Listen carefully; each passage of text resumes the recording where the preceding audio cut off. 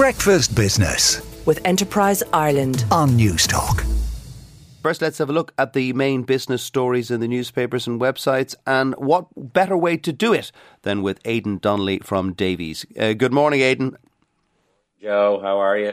At the end of a wet and windy week, we will have a look at the papers. Let's start with the Irish Independent report about law firms hiking up their fees.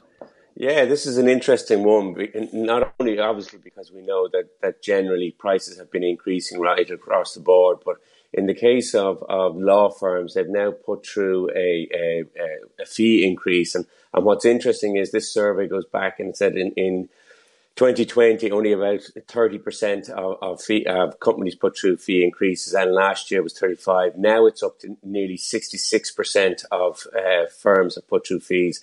And what they're citing for the reason for this is obviously generally prices increasing. But what's more interesting is that there's been a significant influx of UK firms post-Brexit, UK law firms into Dublin. They're nicknaming it London by the Liffey now. And basically 7 of the top 20 firms are in Dublin are now UK-based law firms.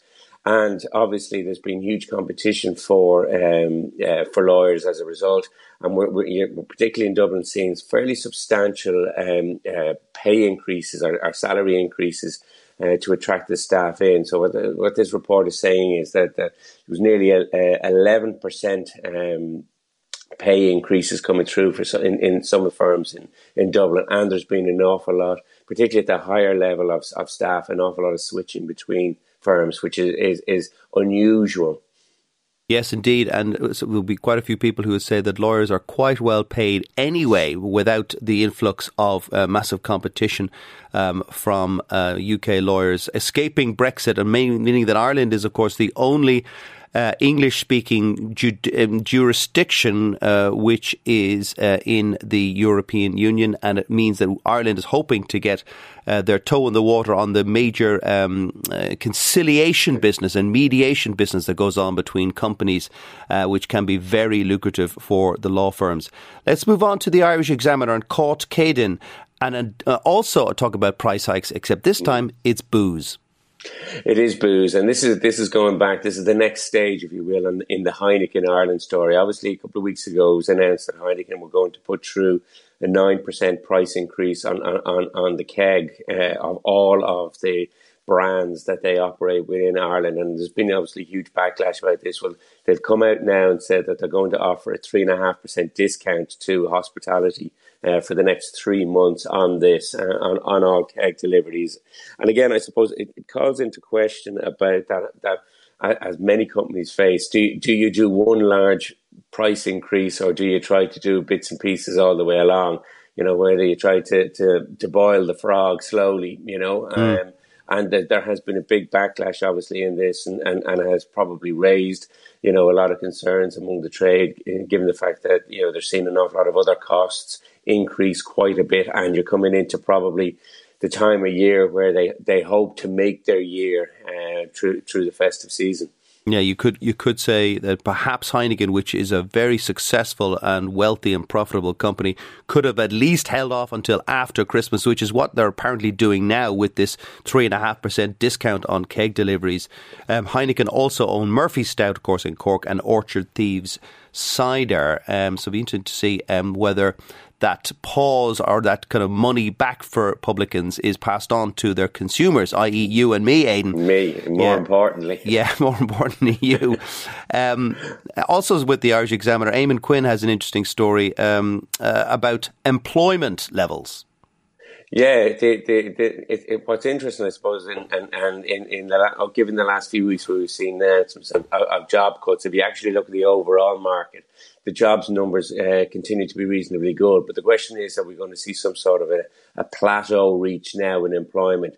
The most recent figures from the Central Statistics Office show that there were 2.55 million people in employment at the end of September, which was an increase of 3.4% on the same period last year. But what they're saying is that if you look at the month of September alone, it showed the smallest quarter-on-quarter increase at only 0.3%. So the question is, are we reaching the point where maximum employment is coming through? And I think the big worry, certainly highlighted in the article, is that it's not necessarily about the large multinationals, but it's actually the small firms that are exposed to kind of squeezed households, and also maybe some of the hospitality that haven't gotten back fully on their feet after COVID. Is there going to be a period now where, obviously, with higher wage costs and things like that, is this going to be the straw that breaks the camel's back for a lot of small companies?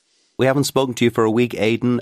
The Federal Reserve minutes were out on Wednesday night.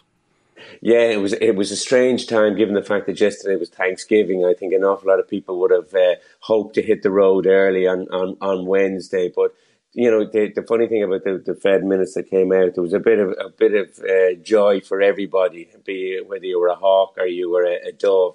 I think the important thing here is that the Federal Reserve has recognised that the increases in interest rates that they've done this year have been very large and very fast. And what they're going to do now is slow down the bite sizes, if you will. So it pretty much means that we're likely to see rather than a 0.75% interest rate rise at the December meeting in 2 weeks' time, we're more likely to see maybe 0.5%. But I think for the hawks out there was something to cheer about too, because they've also intimated that actually the final step on this journey of higher interest rates is actually likely to be higher than they may have imagined even 3 months ago, because inflation has remained stubbornly high. So what they're saying is we're going to slow down the rate of increases, but the final destination might actually be higher than we anticipated. At the end of September, Aidan, you needed 95 US cents to buy a euro. Now you need $1.04 to buy a euro. That's a substantial appreciation for the single currency. It certainly is, but if you put it in the context, if you were here in this time last year, you needed $1.14. So It's been a huge roller coaster ride for the dollar, and this year there's been massive dollar strength, and it's had obviously benefits and problems. On the problem side of it, it's caused an awful lot of US companies an issue because the strong dollar impacts their exports. But as a euro-based investor, any US assets that you have seen an appreciation based on the currency, and has definitely dampened down some of the negative impacts of the stock market fall that we've seen this year. But really, the big story behind this was that, there's been what we call a long dollar position. So everybody owned dollars against, if you looked at the major commitments of traders, everybody owned dollars, whether it was against the euro, against sterling, against the Swiss franc, the Japanese yen, the Aussie dollar, everything. And we're starting to see a bit of that unwind. And what was interesting in the last 2 weeks is once that parity level broke at kind of 0.9999, if you will, it went immediately to kind of 102, 103 as a lot of what are called stop losses were triggered. So people had kind of said, okay, I'm going to keep on holding my position, but if it hits here, I'm going to sell out. And so you get this kind of explosive move through it. And chances are we'll probably see those positions continue to unwind, and we might see, the euro strengthen again a little bit into the end of the year. And of course, the dollar strength has been bad for a lot of Irish companies as well. Thanks, Aidan. That's Aidan Donnelly from Davies. Back. Breakfast Business with Enterprise Ireland on Newstalk.